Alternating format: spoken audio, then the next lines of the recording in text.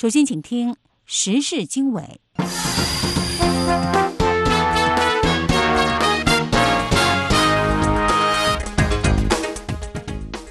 各位听众朋友好，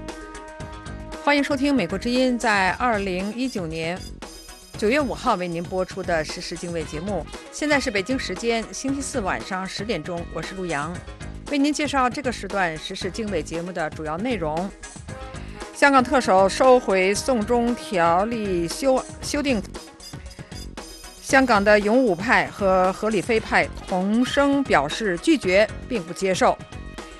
全球股市在利好消息的推动下多数上扬。美国国会对林郑月娥收回逃犯条例的修订表示欢迎，不过两党议员称北京仍需遵守对香港自治的承诺。另外，俄罗斯与中国不断走近，让中国的主要邻国担心，而俄罗斯也心知肚明，并且加以利用。节目当中我们还有更多的精彩内容，欢迎收听。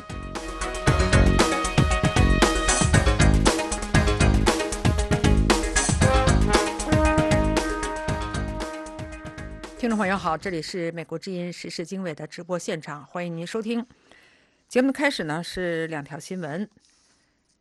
香港特首林郑月娥提出4项新措施，包括正式撤回送中条例的修订，以平息过去近3个月来香港出现的动荡不安。但是香港的勇武派与合理非派的示威民众同声表示拒绝接受特首的新提议。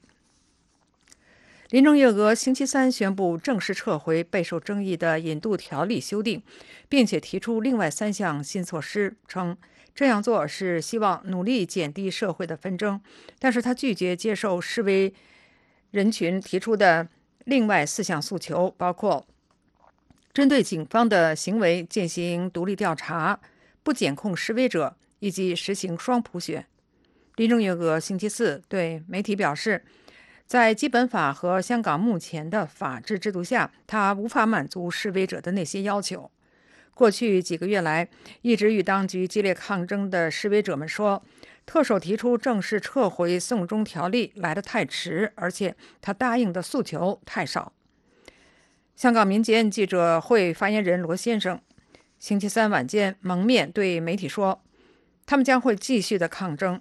罗先生说，今天我们的毅力和坚持终于使得当局打开小小的缺口，但是我们不会满足于所谓的阶段性胜利，我们对于公义、对于自由的渴求永远都不会停止，直到5大诉求完全落实。在过去近3个月里，多次发动过大型和平示威的民间人权阵线发表声明，称特首如果早在今年6月撤回送中条例，就不会引发如此频繁的暴力冲突。还说特首漠视民众的5大诉求，对缓和局面无济于事。民阵表示会继续抗争，直到5大诉求全面落实。香港职工盟也发表声明，称香港问题的根源在于不民主的小圈子选举制度，说特首至今依然拒绝纠正制度缺陷，香港将难以走出困境。香港特首在这个时间点宣布将正式撤回引渡条例的修订，以及示威者做出强硬回绝，据信跟美国国会即将讨论通过香港民主与人权法案有关联。香港民间记者会发言人陈小姐说，美国国会即将采取的行动令香港人备受鼓舞。她说，美国国会将在未来几天内复会，并且讨论通过香港人权与民主法。这个事实毫无疑问的对香港政府的有力冲击。政府决定在这个时间点做出上述的宣布，当然不是偶然的。看到本地抗争者与国际社会之间的志同道合，让我们能有效地发出我们的声音，我们因此备受鼓舞。这个周末，示威者将前往美国驻香港总领事馆，敦促美国国会通过香港人权与民主法案。美国的国会众议院议长佩洛西发表声明说，亲北京的香港领导人必须确保政治制度要对人民负责，包括实行普选和对警察暴力展开调查。另外，在英国议会谋求更有序脱欧、香港政治紧张局势可能减缓，以及美中10月初恢复贸易谈判等利好消息的推动下，全球股市9月5号多数上涨。日本日经指数上涨 2.1%， 收在 21,085.84 点。澳大利亚 S&P X 200指数增加 0.9%， 升至 6,613.2 点。韩国综合股价指数上涨 0.8%， 涨至 2,004.75 点。沪市综合指数上涨了 1%， 涨到 2,985.86 点。不过香港恒生指数开盘后涨势停止，最后以下跌 0.3% 收盘。星期三，香港的股市曾大涨近1000点。在欧美，法国、德国的股市都有增长，英国股市微跌，美国道琼斯及标普500期货指数都有增长。据报道，英国议会在通过法案阻止约翰逊首相硬脱欧计划上迈出了重大的一步，而中国商务部星期四表示，美中贸易谈判将在10月初恢复，为市场带来双方贸易战可能降温的期待。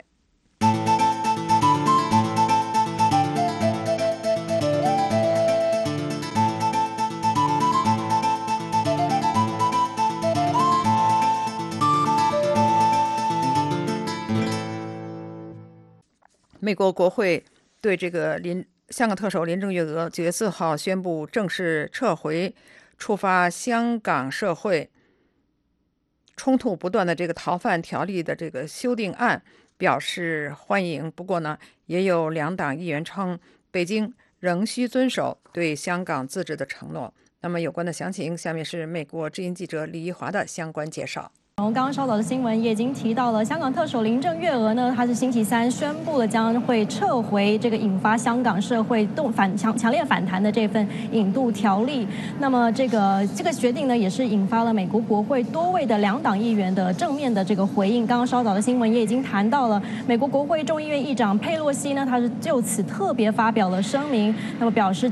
对这项决定表示正面的态度。那么除此之外呢，来自这个佛罗里达州的共和党籍参议员卢比奥，我们知道卢比奥参议员呢，在这个中国的问题上一向是采取相当强硬的立场。那么他在稍早呢，也是特地就这项香港政府宣布撤回引渡条例的决定呢，做出了发表了声明，做出回应。那他表示说，他欢迎这项决定，不过呢，他认为这项决定呢，香港政府远远还做得不够。那么他也强调说呢，中国共产党必须要能够遵守对香港自治的承诺，那么停止以暴力呢继续来威胁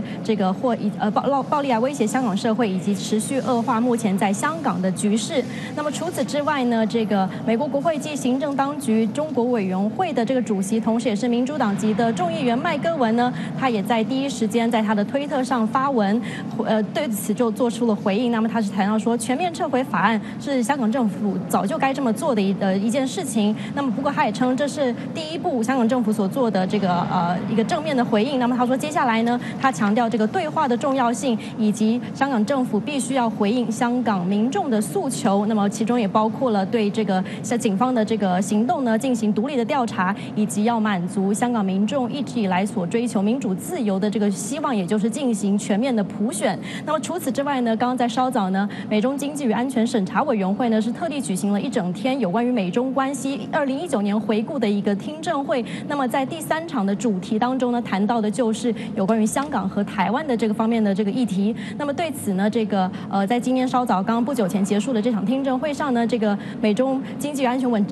与安全审查委员会的副主席克里夫兰也特地就香港的情况以及香港特首林郑月娥宣布撤回法案来做出回应。我们先来听听副主席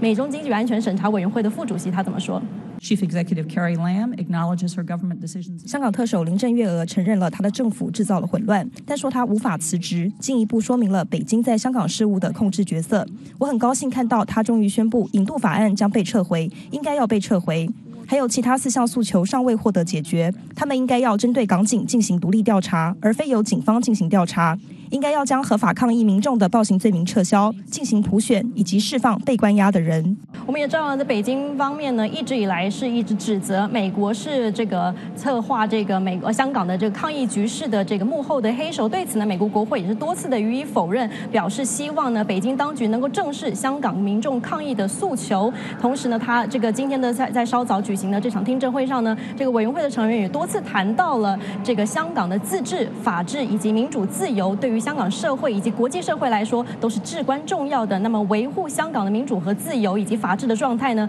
对于北京当局来说，以及对于中国以及对香港来说都是相当重要，而且都是符合双方的利益的。我们继续来听听这个克里夫兰怎么说。香港在2018年成为了 IPO 的首选目的，超越了纽约，筹资了360亿美元。超过1000家市值超过26000亿元的中国大陆公司在香港交易所上市。他们选择香港，因为中国大陆缺乏法治，保障他们的权益。因为香港法治历史悠久，经商便利，司法制度健全，一共有4000家公司的总部设在香港，其中包括1400家美国企业。北京的行动不仅威胁到香港的自由、安全和福祉，还威胁到香港在全球银行业、金融和投资领域所扮演的积极和重要角色。The autonomy and viability of Hong Kong is active and important. That Hong Kong is an important source of capital. 香港是中国大陆重要的资金来源。我认为中国大陆必须了解，香港对法治和独立司法制度的承诺是非常重要的。采取强硬手段和试图操纵这些事情都不符合中国大陆和香港的利益。我们知道，独立的这个美中安全与经济审查委员会呢，是一直以来是向国会来提交报告，来进行政策的建议。那么，国会呢也将在下个星期返回华盛顿。那么，至于有关香港的这项万众瞩目的《香港人权与民主法案》，是否能够在新一届马上开始的这个国会的会期呢，取得进一步的这个进展，也是各界这个所关注的。那么，美国之音也会随时为观众朋友来进行掌握。美国之音。时事经纬。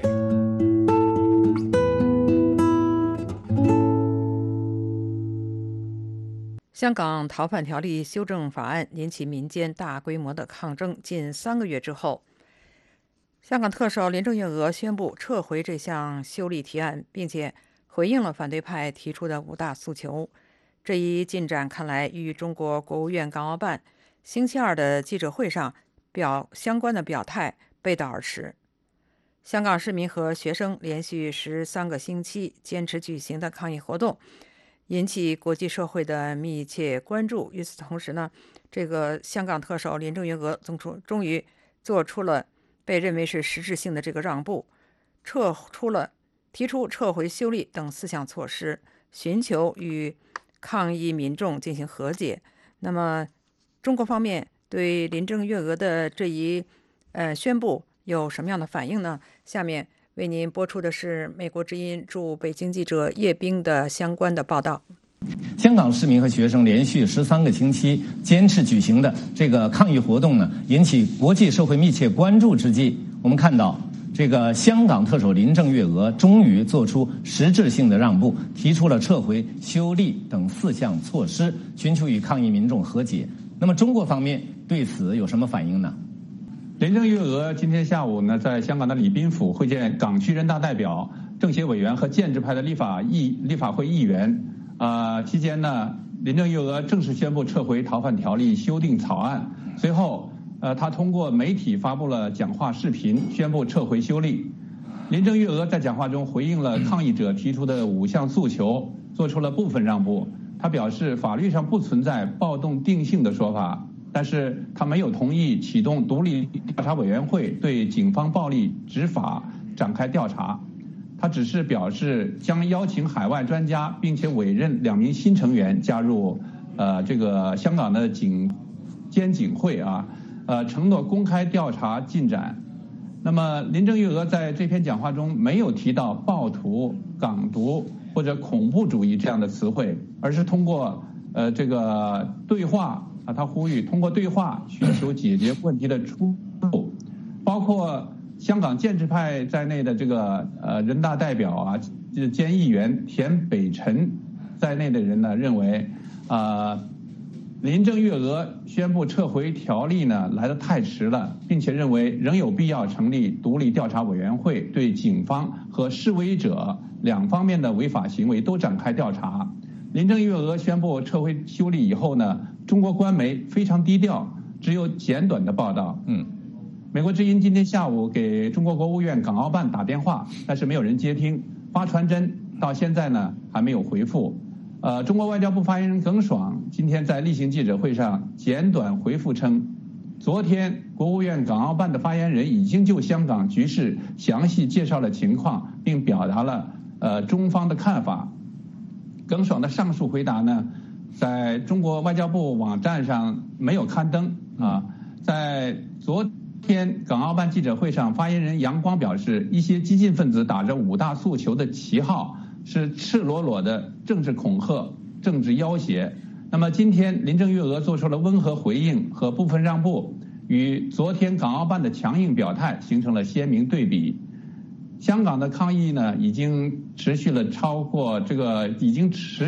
近3个月啊，上百万人多次上街抗议。林郑月娥起初只是说逃犯条例的修订呢寿终正寝，必谈按照法律程序撤回。结果呢，抗议活动是越演越烈。舆论认为林郑月娥已经丧失了自主权，修例问题和能否引咎辞职完全取决于北京的态度。不过林郑月娥对外表态称呢，她从来没有向北京请辞过。好的，那么我们看到香港特首林郑月娥呢，她今天呼吁要对话不要对抗，并且她在答复港人5项诉求的这个视频简化当中呢，没有使用暴徒或者港独等词汇。在此之前呢，林郑月娥在一段流出的这个录音中披露，她想引咎辞职，但是做不到的这个意思。那么这些表态能否帮助她挽回局面和她个人的声誉？各界舆论又是如何看待这件事的呢？今年6月，香港特首林郑月娥宣布暂缓修例以来呢，北京表示理解、尊重、支持。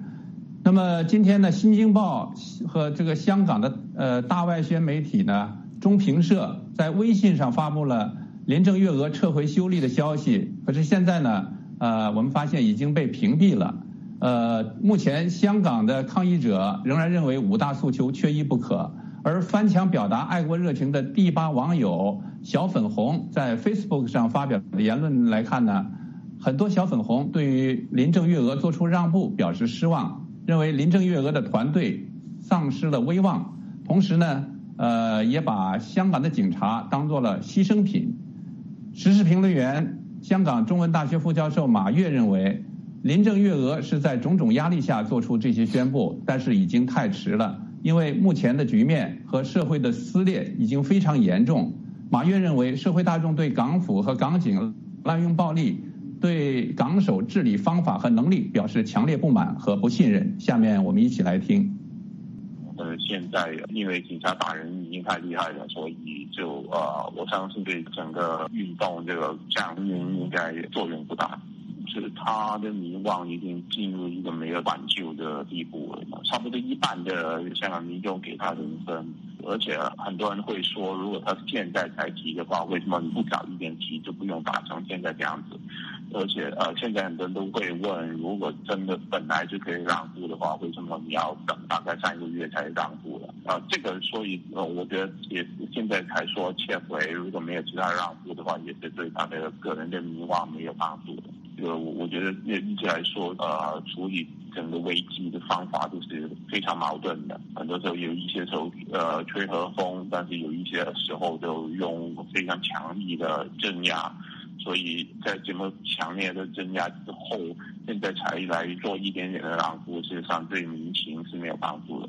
我们也看到刚才提到的香港建制派议员田北辰，因为反对修例，他创办的G2000 和 U2 的服装品牌呢，也遭到了抵制。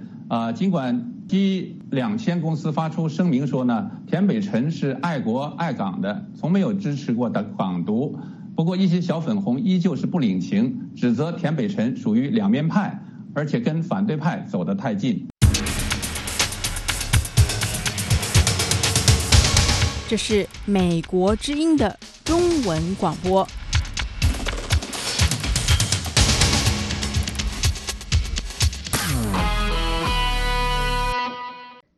经历了香港反送中民众将近3个月的抗争，香港特首林郑月娥在9月4号突然宣布正式撤回逃犯条例的修订。那么之后呢，香港的股市大涨。不过抗议民众坚持5大诉求，缺一不可，表示仍会继续的抗争。那么下面呢是美国之音记者黄耀义，他发自香港的报道。香港特首林郑月娥呢，在9月4号星期三的下午4点，在特首办公的礼宾府会见了包括这个人大政协、建制派的议员等等之后，就宣布撤回这个逃犯条例的修订。那么在之前呢，我们知道他曾经以暂缓、完全停止、寿终正寝等词来形容逃犯的条例。那么林郑月娥呢，在下午的5点45分之后发表的电视讲话，在讲话当中呢，他宣布要正式的撤回这个草案，来完全释除市民的疑虑。那他也说呢，保安局的局长将会在立法会复会之後，按照議事的規則撤回條例的草案。我而家提出4項行動，希望作為社會向前行嘅起點。第一，特區政府會正式撤回條例草案，完全釋除市民嘅疑慮。林郑月娥也表示呢，他说他知道港府的回应无法平息民众的怒气，但是呢，不断升级的暴力也无法解决困境。他说将会全力支持监警会的工作，邀请海内外的专家共同商议。那同时他也表示将不会成立独立的调查委员会，只会成立没有法定调查权力的对话平台。那么美国之音的这个节目《香港风云》呢，邀请了香港立法会的前议员梁国雄到节目当中。梁国雄呢在节目中说，必须要成立独立委员会，而且呢不只针对警察过度执法进行司法的调查，还要对林郑月娥为何当时就会提出这个所谓的送中条例呢进行政治上的调查。此外呢，在媒体报道香港特首林郑月娥可能撤销这个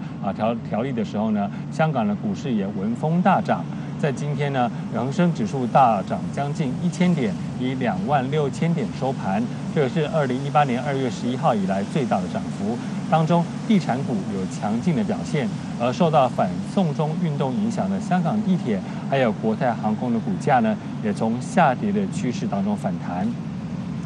不过呢，在林郑月娥表示撤回修例方案之后，还是有许多的反送中抗议群众纷纷表示不满。他们在网上表示呢，这样的做法是不够的。那么在民众动员的这个 Telegram 手机应用程式当中，有民众就呼吁勿忘初心，以及5大诉求缺一不可。那么民阵的召集人陈子杰也表示，面对这场运动的牺牲者，连最温和的何理非都不能够感动，所以呢，反对运动还是会继续下去。而针对许多的反送中民众还打算要继续抗争下去，这个前立法会的议员梁国雄在美国之音的节目上建议说，以之前的抗争行动呢是像水一样如水，化整为零，但是呢，他建议未来的抗争行动应该要化零为整，整合资源，让这些民众要深入社区、深入社会，让一般的社会大众都能够了解抗争民众的诉求。以上是美国之音记者从香港发来的报道。这是美国之音的时事经纬节目。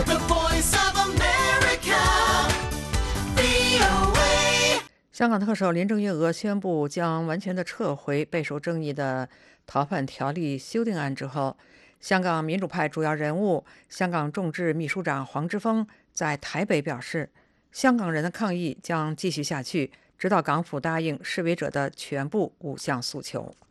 下面是美国之音记者林峰从台北发来的报道。正在台湾访问的黄之锋是在台北出席光和基金会主办的一场与台湾无党籍立委林长佐的座谈会前，对媒体做出上述表示的。他说，北京现在要求香港政府撤回条文，其实只是一个小修小补而已，根本就是想让香港人在10月1号之前不会再上街抗议，但我们的抗议活动还会持续下去。黄之锋表示，香港人会坚持5大诉求，缺一不可。他说，其实就算这个逃犯条例撤回也好，香港人的抗议活动直到今年的10月1号，我们还会持续下去。所谓5大诉求缺一不可，这个也是我们的信念，也是我们的坚持。他还表示，香港人不会停止抗争，直到争取到民主和自由。对于中国大陆民众并不支持港人的抗争，黄之锋表示，这是由于网络屏蔽和假新闻的原因，是大陆人民不了解真相。他说，香港人争取的自由、民主和人权是普世价值，希望不仅仅是香港，而且中国大陆也能像台湾那样，有一天成为一个民主自由的地方。他说，只要中国大陆的朋友看看台湾，现在有民主的选举，有政党的轮替，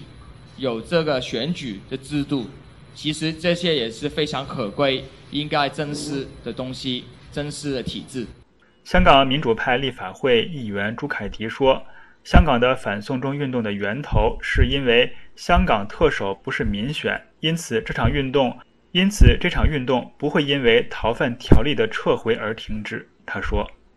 就是因为最核心的问题，我们知道，如果没有一个民主的政府，如果没有民主选举出来的特首跟立法会，跟逃犯条例一样破坏香港法治跟自由的恶法还会继续出来。所以我们7月1号抗争者提出5大诉求以来，已经变成一个全民的共识。正式撤回修例被认为是5大诉求中最容易解决的一个，而同样被香港民众高度关注的成立独立调查委员会，对警察在对示威者执法过程中滥用警权进行调查的诉求没有得到满足。路透社8月30号的报道说，林郑月娥曾向北京建议答应民众的这2项诉求，以便平息局势。前香港学联副秘书长岑奥辉表示，希望台湾能够继续在香港人争取民主的抗争中发挥作用。他说，是台湾的声音，我们相信北京一定会十分重视的。如果台湾能够出现一个支持香港争取民主的游行，大型游行或是集会，将会对香港的状况有一个非常正面的影响。台湾人民的行动跟香港人民面对的未来是有非常紧密的关系的。黄之锋一行3人9月3号开始对台湾展开为期2天的访问，希望能够争取台湾跨党派和民间对香港争取民主抗争的支持，包括推出和落实法案，保证在台湾寻求人道援助的香港人的安全，以及呼吁民间能够在10月1号前夕举行大规模街头集会，声援香港人民的民主抗争。他们星期二与台湾泛绿阵营2大政党及执政的民进党和时代力量主要人物进行了对话。星期三，黄之锋等3人前往台湾立法院会见了民进党籍的立法院副院长蔡其昌。蔡其昌表示，黄之锋等人提出了希望台湾政府能够给香港提供实质性帮助。台湾最大的反对党国民党并没有关键人物与黄之锋等人见面，国民党立委江启臣是以个人名义与他们会晤。国民党主席吴敦义星期三就香港局势发表了一份声明，表示不乐见香港局势不可收拾，但也不认同香港政府以暴力方式处理群众运动。同时，国民党还呼吁政府与民间对话，让争议和平落幕。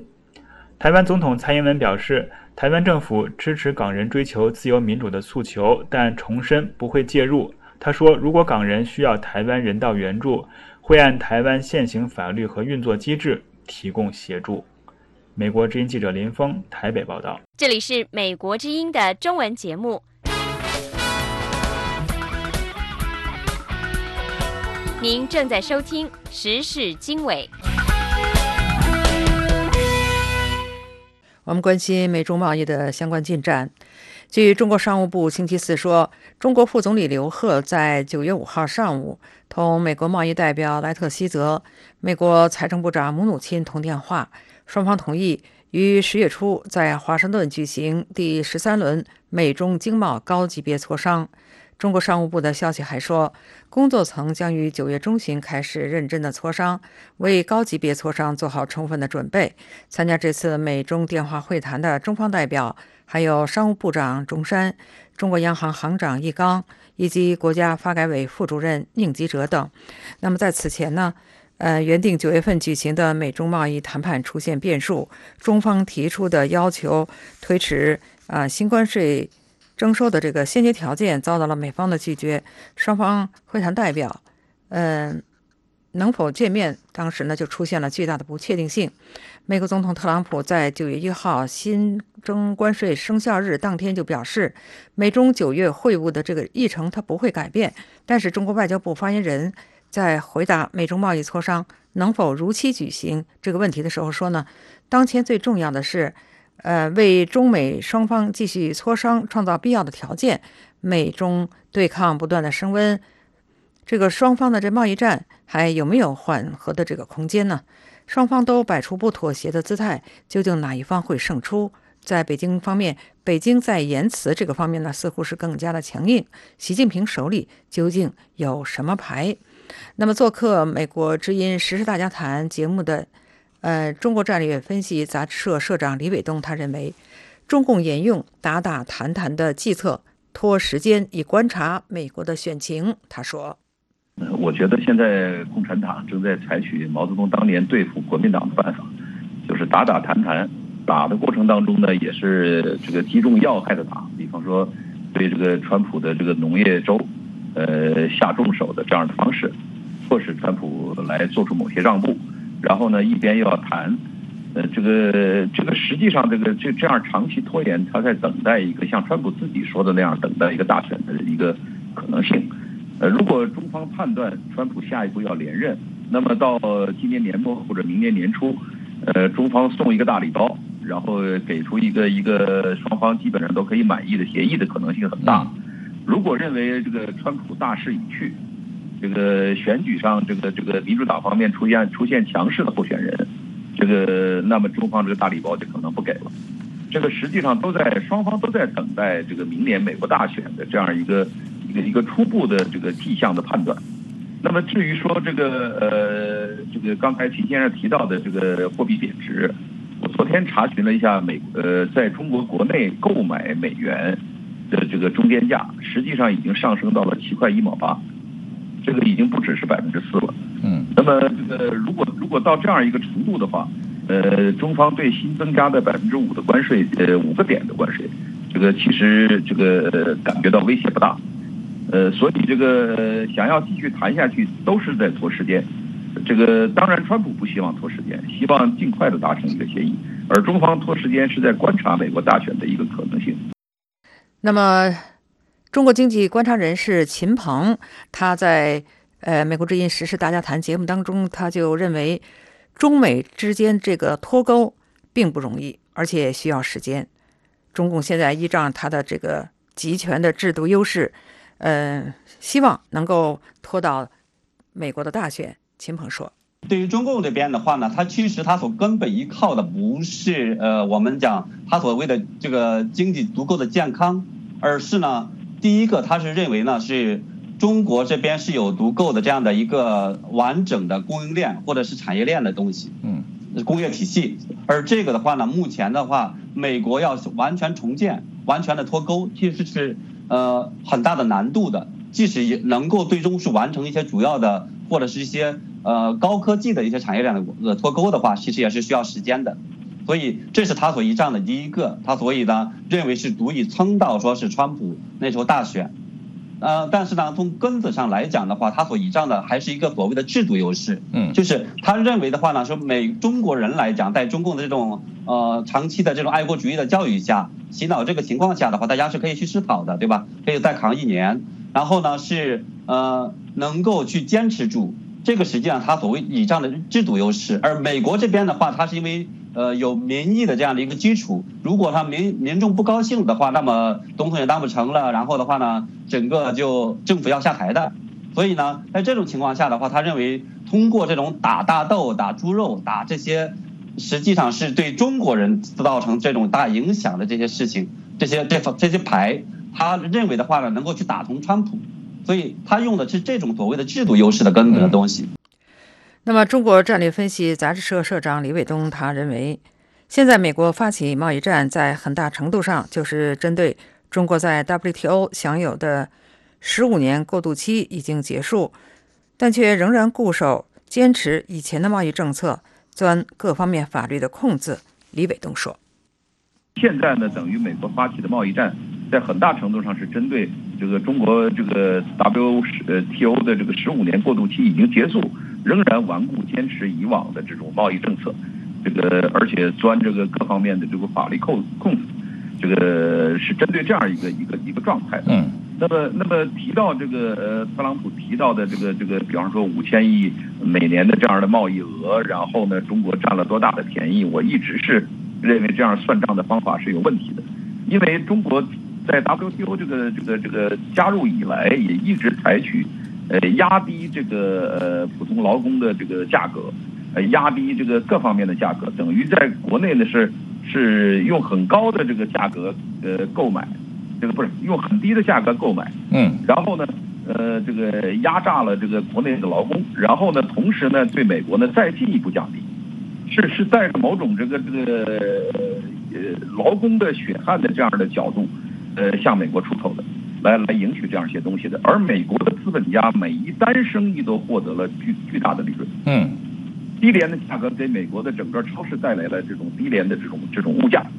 那么这种情况下，我很怀疑你每一单生意都赚的，而且是跟着中国资本家一块儿来剥削中国工人的这种情况下，那么总体上为什么你就吃亏了呢？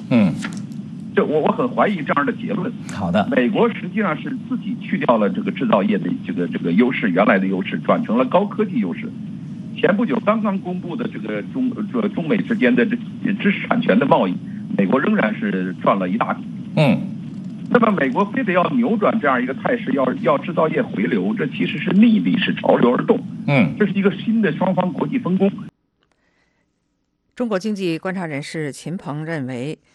在跟中国进行博弈的过程当中呢，美国总统特朗普可以打人权牌来凝聚人心，形成合力。秦鹏说：“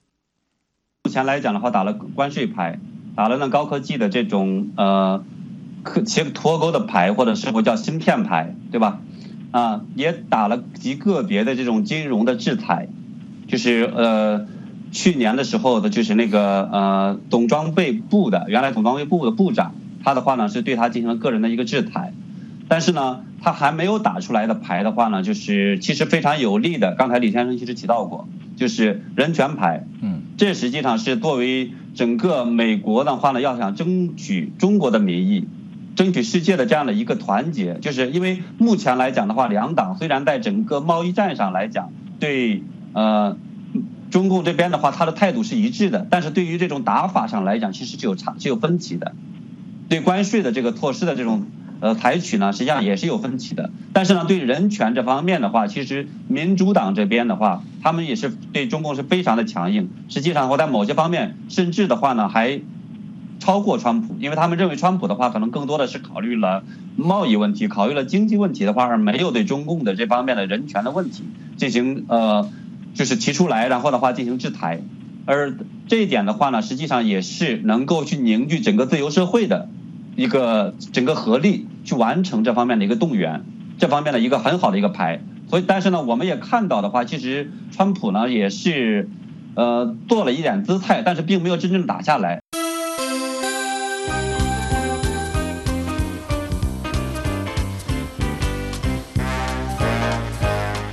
这是美国之音的中文广播。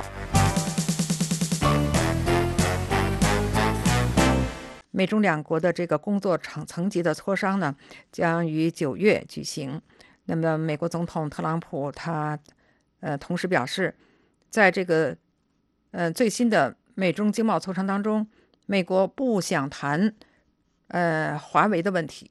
那么这一方面的情况呢，下面是美国之音记者莫宇的介绍。特朗普总统星期三是在白宫听取了有关飓风的情况之后，会见记者，他对这个记者提出了有关华为的问题，是做出表示说华为是美国的国家安全担忧。他说与中国的谈判还要看接下来会发生什么，但是他说华为的问题现在不是议题之一。那我们来听听他是怎么说的。这是国家安全担忧，华为是我们的军队、我们情报部门的巨大担忧。我们不跟华为做生意，在很短的时间内就几乎会完全停下来。我们要看和中国会发生什么，但是华为不是我们想要讨论的因素，不是我们现在想要谈论的问题。当然，目前还不清楚特朗普总统的这个上述表态呢，是否意味着他在华为问题上的态度转变。他此前是表示说，在与北京的贸易谈判中，他对把华为问题纳入其中持开放态度。特朗普总统在这个6月份的时候和中国国家主席习近平的这个大阪会晤中呢，也是表示说，美国会考虑放松一些对华为的限制，而北京那时候则表示说是同意购买美国的农产品。那我们知道，美国5月份的时候是将华为列入实体清单，之后宣布给予华为一些宽限期，准许华为购买美国公司的零部件为现有的客户服务。但与此同时，美国也是将华为的46个子公司列入黑名单。华为星期2的时候发表声明，指责美国政府采用一些手段打压华为。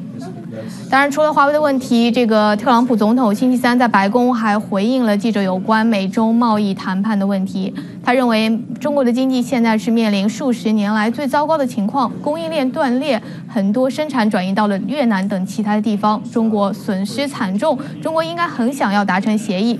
特朗普总统同时指出呢，他说和中国的这场贸易战他必须要打，因为这不仅仅关乎经济，还涉及其他的方面。那么下面再来听听他是怎么说的。我就任那年，假如是我的对手胜出，我认为2年之内，也许更短的时间，中国经济会超过美国，体量会比美国更大。现在我们比他们领先很多，他们需要花费很多年才会赶超。如果我们在这里总是有能人坐镇，他们就永远赶超不了。我们有一个很好的起跳点，事情的发展太棒了。让我这么说吧，如果我不对中国做任何事，我们的股指会比现在高1万点。但是得有人做这件事，对我来说，这比经济更重要。得有人对中国做些什么，必须要做。我指的不是纯经济上的，还有其他方面已经失控了，他们已经失控了。我们要看会发生什么。如果他们想要达成协议，我们就达成协议；如果他们不想，那也可以。当然，这个特朗普总统说的这个其他方面，他没有进行具体的解释。当然，他表述就做上述这番表态的时候呢，我们也知道美中双方这个贸易冲突也是有进一步的加剧。双方9月1号是分别对对方的这个商品再加征关税。特朗普总统他表示说呢，双方9月的会谈仍会继续进行，但是他星期2的时候也警告中国说，不要在贸易谈判中拖拖拉拉，否则协议内容会更加严苛。包容。是我们知道，另外一方面呢，美国的星期3是发布了一些最新的经济数据，能不能为我们介绍一下详细的情况？这个美国商务部星期3是公布了这个最新的一个贸易数据。那这个报告显示呢，美国7月份的出口是有所回升，进口下降。那总体的贸易赤字是减少了2.7%，为540亿美元。然后这个商务部也是修正了6月份的这个贸易数据，修正后的数据是显示呢，美国6月的贸易赤字为555亿美元。但是美国与中国之间的货物贸易的逆差在7月份则是上涨了9.4%，达到328亿美元，其中进口是增长这个6.4%，出口下降3.3%。与此同时，美国与欧盟的这个贸易逆差也是创下了一个历史新高。当然，星期3在另一方面，美联储也是发布了一个报告，这份报告显示呢，美国经济近几个星期是呈现一个温和的增长。制造业是受到全球经济放缓的影响有所疲软，但是就业增长仍然温和，消费者支出大体上是仍然强劲的。这份报告指出，虽然关税和贸易政策的不确定性仍然持续，但是大部分的企业仍然对短期的前景表示乐观。美国之音时事经纬。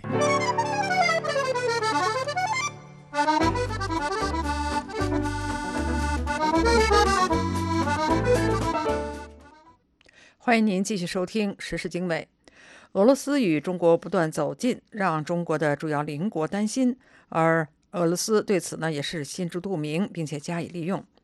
俄罗斯通过密切跟这些邻国的各种合作来平衡俄中关系。与此同时，俄罗斯在与中国在军事安全等领域的密切合作正在继续。下面是美国之音特约记者白桦从莫斯科发来的报道。俄罗斯在远东主要城市弗拉迪沃斯托克，也就是海参崴，每年所举办的东方经济论坛会议，日益受到中国的邻国的重视。日本、印度、蒙古、马来西亚等国的领导人出席了正在举行的今年的会议。日本首相安倍从2016年起，蒙古总统巴特图勒嘎从2017年起，两人每年都会参加相关活动。从2016年到2018年，韩国总统或是总理连续3年每年出席会议。马来西亚总理马哈蒂尔首次出席了今年的活动，而印度总理莫迪则是今年远东经济论坛会议上的主宾。越南这次也派出了由副总理和副外长率领的代表团与会。华尔街日报说，随着俄罗斯与中国关系不断走近，邻国们的担心也在增多。报道认为，这恰好是安倍和莫迪目前在弗拉迪沃斯托克的原因。两人虽然都有各自的日程盘算，但他们都感兴趣把莫斯科从北京的怀抱中拉开。俄罗斯总统普京星期三会晤了印度总理莫迪，两人参观了当地的一家俄罗斯大型造船企业。印度目前从俄罗斯所租赁的核潜艇在那里建造。两国今年3月已经签署协议，印度还将出资30亿美元，再向俄罗斯租赁一艘核潜艇。莫迪同普京还讨论了军事技术合作。负责军售事务的俄罗斯官员说，印度继续大量采购俄罗斯的武器，并对包括第5代战机苏57、从直升机发射的反坦克导弹在内的新式武器感兴趣。莫迪将参加明年5月俄罗斯所主办的2战胜利75周年纪念活动。他还邀请10多名俄罗斯远东地方领导人访问印度。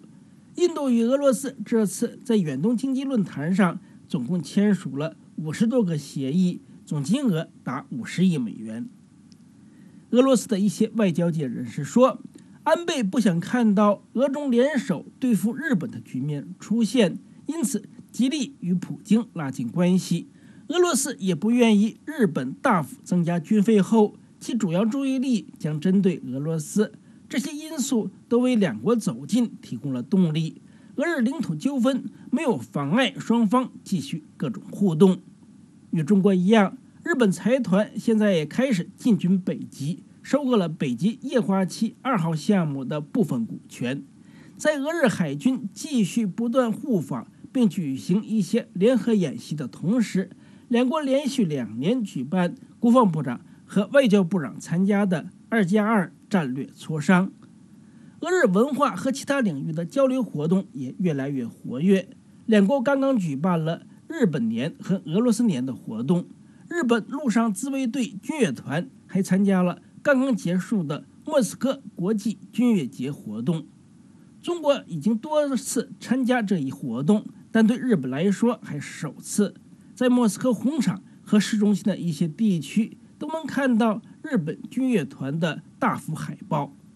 俄罗斯远东地区目前1半多的外来投资都来自中国，当地对中国的依赖也在加深。一些俄罗斯的政治和外交分析人士认为，让日本、印度、越南等亚洲国家进入远东，可抵消中国的影响，甚至可形成与中国相互竞争的局面。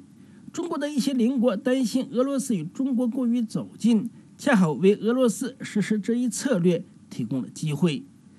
俄罗斯政治学者萨林说，在俄罗斯的亚太外交中，中国固然重要，但绝非唯一的盟友。俄罗斯在当地的重要伙伴还有印度、越南、日本、蒙古和许多东南亚国家，与这些国家更多互动，可对俄中关系起到平衡作用。萨林说，目前这已经成为俄罗斯的一项共识。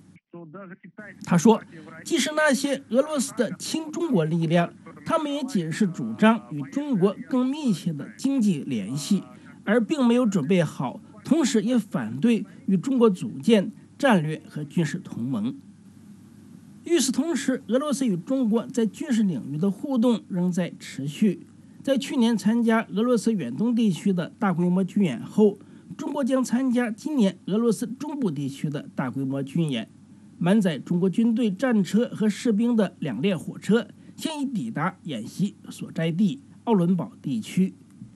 俄罗斯中部军区主要针对中亚，许多军事专家认为，这次演习主要面向阿富汗的局势。印度、巴基斯坦几个中亚国家的军队也将参加这次演习。而中央军委副主席张又侠星期三也开始访问莫斯科，同时会晤了俄罗斯国防部长绍伊古，两人主持了两国政府间军事技术合作委员会的会议，同时还签署了一批文件。武器交易和军事技术合作是张又侠这次访俄所讨论的一个主要议题。中国领导人习近平仅出席了去年的远东经济论坛会议，他曾是去年活动的主宾。中国今年参加活动的代表团由副总理胡春华率领。胡春华星期四会晤了俄罗斯主管远东和北极事务的副总理特鲁特涅夫，这也是胡春华以副总理身份首次访俄。美中贸易战爆发后，中国越来越多地强调从俄罗斯远东地区更多进口大豆和其他农产品。胡春华星期四会晤普京时表示，他1天前曾经访问了位于俄中边境上的乌苏里斯克市，也就是双城子，参观了那里的豆油生产厂、大豆种植农田和仓储等设施。普京则表示，双方的地缘政治利益彼此吻合。以上是美国之音特约记者白桦从莫斯科发来的报道。这里是美国之音的中文节目。您正在收听时事经纬。听众朋友，接下来是新闻。路透社报道，2名情报官员和2名网络安全顾问透露说，为中国政府服务的黑客侵入亚洲电信系统的网络，追踪和监控中亚和东南亚的维吾尔人士。报道表示，消息来源说，这些黑客活动是中国针对外交官和军方人士等高价值个人更广泛网络间谍活动的一部分。但是中国当局也将追踪维吾尔穆斯林作为一个主要目标。维吾尔人被视为是安全威胁，多达100多万维族人据信被关押在新疆的再教育营，更多的则受到当局的监控。中国称维族人在职业培训中心接受培训。中国在虐待新疆维吾尔人问题上面临国际社会越来越广泛的批评。中国多次否认涉及网络攻击或虐待新疆维吾尔穆斯林，称维吾尔人的文化和宗教权利得到保护，而任何黑客指控都要有证据。美国网络安全公司 Velocity 这个星期公布一份报告，详细陈述了他所说的中国在全球侵入维吾尔人电话及电邮账号的黑客努力。正在莫桑比克访问的罗马天主教教宗方济各星期四说，贪婪驱使人们对自然资源掠夺和不道德的开采。方济各对莫桑比克人民说，要警惕对自然资源的掠夺和不道德的开采。这种掠夺和开采被一种甚至是这片土地的居民通常都没有滋生的贪婪所驱使，也不是为了你们人民的共同利益。由于亚洲珍贵的硬木供应，如用于制作豪华家具的红木被耗尽，中国的进口商开始转向非洲。世界银行估计，1970年以来，莫桑比克丧失了800万公顷森林，面积相当于葡萄牙。各位听众，这个时段的美国之音时事经纬节目由孙成编辑，玉华导播，我是陆阳，感谢您的收听。接下来是新闻时间。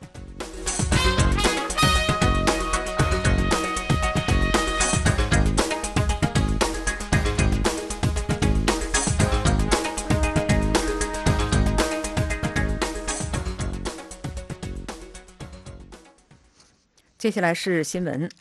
据路透社报道，新浪微博3天前才推出的图像分享应用软件绿洲，因图标设计涉嫌抄袭，9月4号已被迫临时下架。绿洲星期四在其官方微博上就针对绿洲图标抄袭一事发文，向设计方致歉，但表示前期设计师借鉴了网上公开素材的类似设计元素，为保护版权，绿洲已进行临时下架处理，同时启动内部设计流程核查工作。此前有网友指出，绿洲的图标设计与韩国著名平面设计工作室 Studio FNT 在2015年给魏州世界山地电影节设计的视觉形象相似。新浪微博的 CEO 王高飞在该网友微博下评论称，发现了，已经先下架了。路透社报道，2名情报官员和2名网络安全顾问透露说，为中国政府服务的黑客侵入亚洲电信系统的网络，追踪和监控中亚和东南亚的维吾尔人士。报道表示，消息来源说，这些黑客活动是中国针对外交官和军方人士等高价值个人更广泛网络间谍活动的一部分，但是中国当局也将追踪维吾尔穆斯林作为一个主要目标。维吾尔人被中国视为安全威胁，多达100多万维族人据信被关押在新疆的在教育营，更多的则受到当局的监控。中国称维吾尔人在职业培训中心接受培训。中国在虐待新疆维吾尔人问题上面临国际社会越来越广泛的批评。中国多次否认涉及网络攻击或虐待新疆维吾尔穆斯林，称维吾尔人的文化和宗教权利得到保护，而任何黑客指控都要有证据。美国网络安全公司 Velocity 这个星期公布一份报告，详细阐述了他所说的中国在全球侵入维吾尔人电话及电邮账号的黑客努力。正在莫桑比克访问的罗马天主教教宗方济各星期四说，贪婪驱使人们对自然资源掠夺和不道德的开采。方济各对莫桑比克人民说，要警惕对自然资源的掠夺和不道德的开采。这种掠夺和开采被一种甚至是这片土地的居民通常都没有滋生的贪婪所驱使。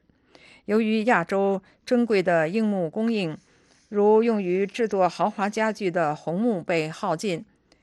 中国的进口商开始转向非洲。世界银行的估计，1970年以来，莫桑比克丧失了800万公顷森林，面积相当于葡萄牙。美国非营利组织森林趋势引述中国海关的数据显示，目前莫桑比克是向中国出口红木的第10大供货国。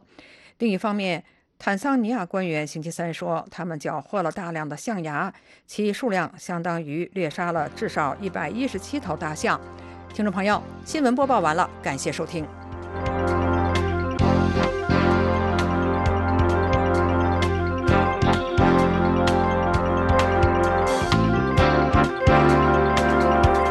各位听众，美国之音现在结束今天下午6个小时的中文广播，下次广播从北京时间上午6点钟开始。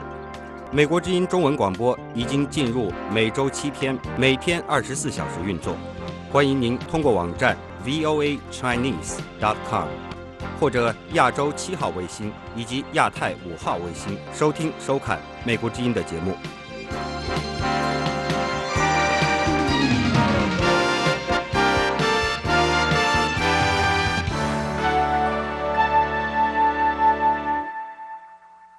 This program has come to you from the Voice of America, Washington.